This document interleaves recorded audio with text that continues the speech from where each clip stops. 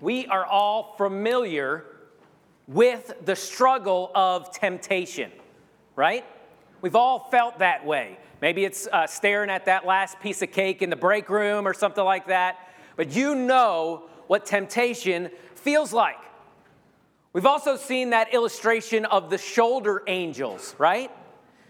You got this little winged and haloed angel on your right shoulder that's whispering into your ear. And then on the other side, you've got this red, horned, pitchfork devil on your left shoulder trying to lead you down the wrong path. The first known book to reference this idea of the shoulder angels, these two fictitious beings, was a book called The Shepherds of Hermas, what was written around AD 140. So this idea has been around a long time. It says this, it says there are two angels with a man, one of righteousness and the other of iniquity. These angels in turn descend into a person's heart and attempt to guide a person's emotions. That's just a picture of what we struggle with in our lives between doing what's right and doing what's wrong. In cartoons, the angel is always prudish and nerdy and boring, while the devil is cool, wearing a leather jacket, wisecracking, and confident, right? And the little devil on the left shoulder is always telling you that the angel's just trying to keep you from all of the fun out there. Yeah, the 10 Commandments are just 10 ways that you can just be a dud. And it's always trying to lead you down the wrong path. But see, in reality, God's not given us boundaries to make life less exciting, adventurous, or fun. See, the opposite is true. God put boundaries around our marriages and relationships and attitudes to keep us from pain, hurt, and regret. God has your best interest in mind. Hebrews 11:25 tells us that there can be pleasure in sin for a season, but ultimately, sin always brings pain. Sin always brings pain. So we're going to take a look this morning in Genesis chapter 3 at the original sin and the effect that it had on everything around it. If you'll turn there with me this morning in Genesis chapter 3, we'll be there most of the morning. And the first thing that we're going to see is that sin hurts our relationship with God. Genesis 3, verse 1 says, "Now the serpent was more crafty than any other beast of the field that the Lord had made. He said to the woman, 'Did God actually say you shall not eat of the tree in the garden?' And the woman said to the serpent, 'We may eat of the fruit of the trees in the garden, but God said you shall not eat of the fruit of the tree that is in the midst of the garden.' And then she says, 'Neither shall you touch it,' which that was adding on to what God actually said, which is often what we tend to do. God says one thing, and we as humans like to add extra things on top of it. He says, 'Neither shall you touch it, lest you die.' But the serpent said to the woman, 'You shall not surely die. For God knows that when you eat of it, your eyes will be opened, and you will be like God, knowing good and evil.' So when the woman saw that the tree was good for food, and that it was a delight to the eyes, and the tree was desired to make one wise, she took of the fruit and ate. And she also gave some to her husband who was with her, and he ate. Then the eyes of both were opened, and they knew that they were naked, and they sewed fig leaves together and made themselves loincloths. And they heard the sound of the Lord God walking in the garden in the cool of the day.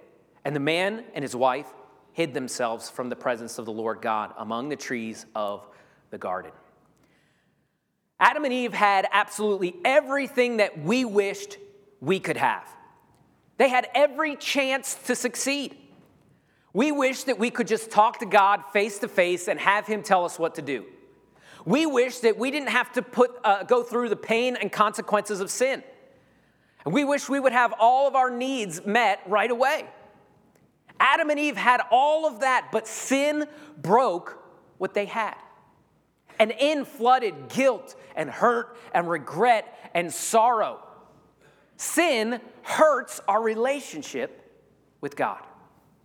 Next, if you flip over to the next chapter in Genesis chapter 4, we're going to see that sin not only hurts our relationship with God, but sin hurts our relationships with each other.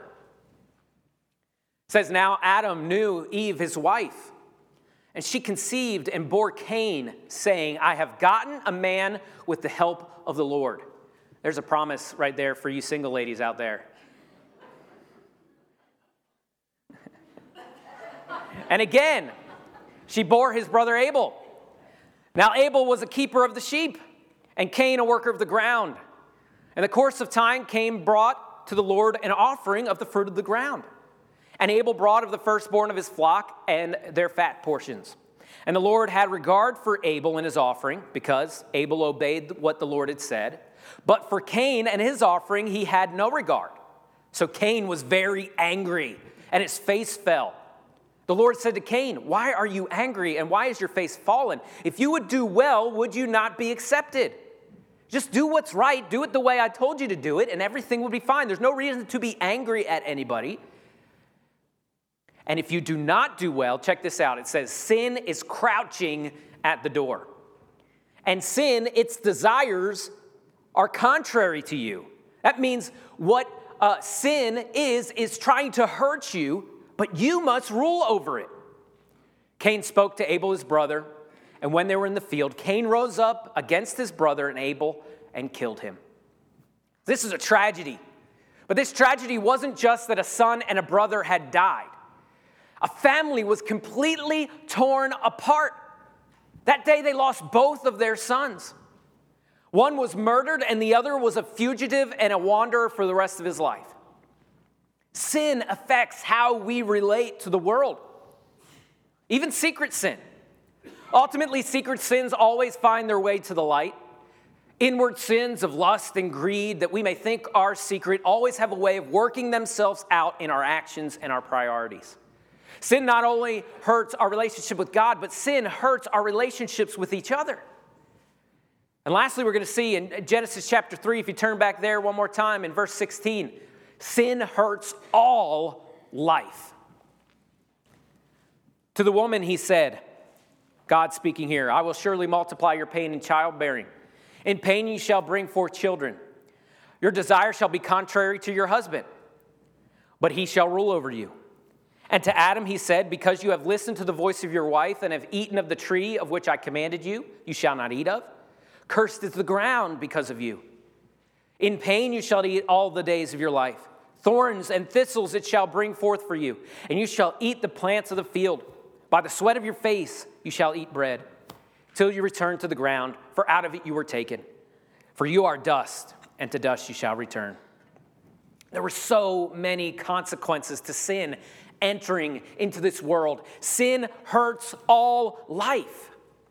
Thorns and thistles, toiling while harvesting. Life is hard. Disease, sorrow, tears, depression. Sin hurts all life. Ultimately, the flood was a repercussion of that very first sin. Every cruelty and atrocity that has ever occurred started right there. It's a result and a ripple of sin throughout the whole entire world. The Bible goes as far to say that the earth groans because of sin and corruption, and that the world is waxing worse and worse. The point this morning is this: sin brings pain. Sin hurts our relationship with God, sin hurts our relationships with each other, and sin hurts all life. See, Satan is a liar, and he tells us that sin will be worth it. Satan tells us the lie that sin won't break us, but then after, he tells us that we are too broken for God to love us. He wants to keep us stuck in that cycle so that he can control us. Not only did sin enter the world that day, but so did shame. Adam and Eve covered themselves, and our shame causes us to hide. Because of guilt and shame that we have, we become defensive, and we like to protect ourselves and build walls around ourselves instead of just admitting our failures. We saw that in the beginning. Adam blamed Eve. Eve blamed the serpent. The serpent had already blamed God. See, every good thing God makes, sin distorts.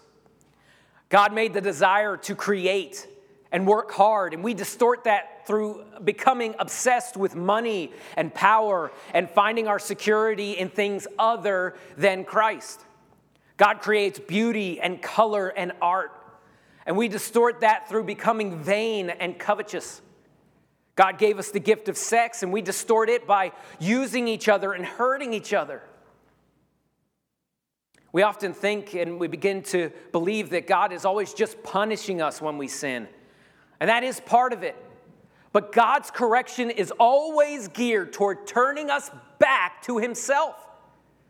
God's always working to bring us back home, back to what we had in the garden. And sometimes that means that God lets us have what we want, even when it hurts us, to show us that ultimately he has our best interest in mind. But there's still sometimes the consequences of sin that last long after forgiveness and restoration is finished. My kids have asked me, why did Eve sin? Why did she choose to eat that fruit? And we have a tendency to want to throw Eve under the bus. We like to believe that we would have chosen better. But we eat the fruit too. We eat it when we lie, or when we think we're better than someone, when we let our words cut people, when we don't give people the benefit of the doubt, when we make rash statements without all of the information, and we jump on people and attack people, when we hoard our resources instead of being generous. We have the same choice that Eve had, and we have it every day, and we eat the fruit. Our sin destroys everything it touches. But God still made a way to rescue us from sin. Jesus is our rescuer. This story of God rescuing us and defeating Satan is played out in every great story of every great hero ever imagined. The knight versus the dragon, the cowboy versus the cattle rustler, the hero saving the woman from the railroad tracks, Batman versus Joker, Luke versus Darth Vader. Jesus is the greatest hero, and every other hero is a dimly lit picture of Jesus. There is no greater love than this, than a man lays down his life for his friend. And Jesus laid down his life for each and every one of us. Many think about the battle of good and evil as yin and yang. You've seen that symbol. This circle with equal balances fighting each other. Let's take a test here real quick. You say the opposite. I'll say a word, you say the opposite. See how you do. See whether this reveals any psychological anomalies. Light. Good. God. Ooh. See, we like to think that way. And if we were to go on the street, everyone we met would probably say Satan. But Satan is not the opposite of God, because Satan is not equal to God. Often we give Satan too much credit. He is a created being and a rebellious angel with very limited power compared to God.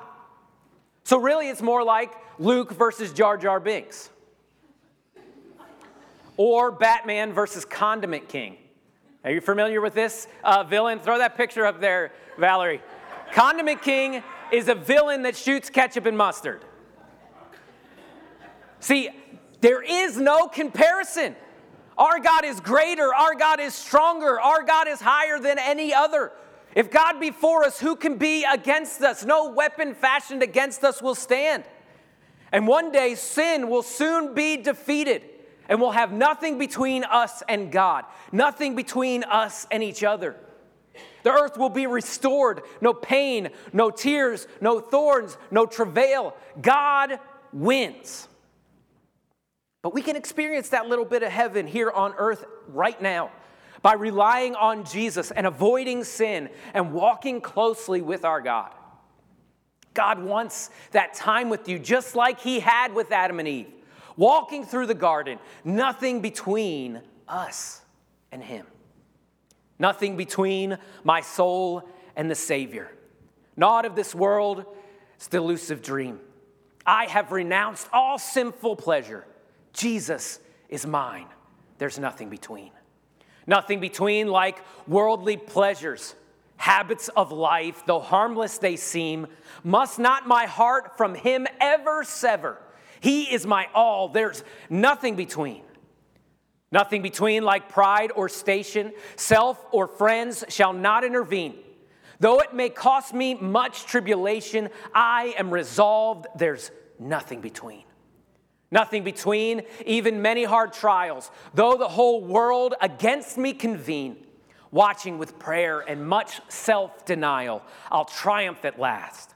There's nothing between. Nothing between my soul and the Savior, so that his blessed face I may see. Nothing preventing the least of his favor. Jesus is mine. There's nothing between. Sin brings pain every time. Sin creates distance between us and God. Sin hurts us, and God does not want that for us. He loves us. So stop kicking against God calling you back to him. Surrender those lesser things that you're grasping to. Let go of them because God has something so much better. Let go of the bitterness. Let go of the grudges. Let go of all these lists of offenses that you think people have against you and realize that God is better. Let go of those addictions, those habits that we have that hurt us. Let go because God is so much better. God sets up boundaries that we find in his word to keep us from the pain of sin. So stop fighting him. Trust him. Trust that he is good. And trust that he has good plans for you. So what sin are you holding on to today? What sin in yourself are you excusing as a personality trait? What things in God's word are you not doing that you know that you should? You know that you're living in disobedience and you haven't had the faith yet to step out and say, this is what's right, God's word said it, and that's enough. I'm going to obey it. Have you trusted God enough yet to believe that he will take care of you and that his way is the best way? He loves you and he's calling you back to himself this morning. His desire is that there will be nothing between you and him. And he is faithful and just to forgive us of our sins and cleanse us from all unrighteousness. The altar's open this morning as the band comes. Let's spend some time this morning searching our hearts for anything between us and God. Let's spend some real time in prayer and lay down our burdens. Maybe you're neck deep in guilt and brokenness and pain that sin brings. Come get it right with your Father and let nothing be between you and him. Every head's bowed and eyes closed. Let's spend some real time in prayer this morning, searching our heart for anything between us and God, anything between us and our Christian brother or sister, because anything between us and another is something between us and God. What do you need to get fixed this morning? Really, in reality, all you need to do is trust God that his way is better. Have the faith to say, God, I know this doesn't line up with your word, and I'm going to change it because I trust that your way is the best way. Altar's open this morning. If you want to come and just lay down your burdens, get some things right, you can pray in your seat as well. Let's spend some real time in prayer this morning.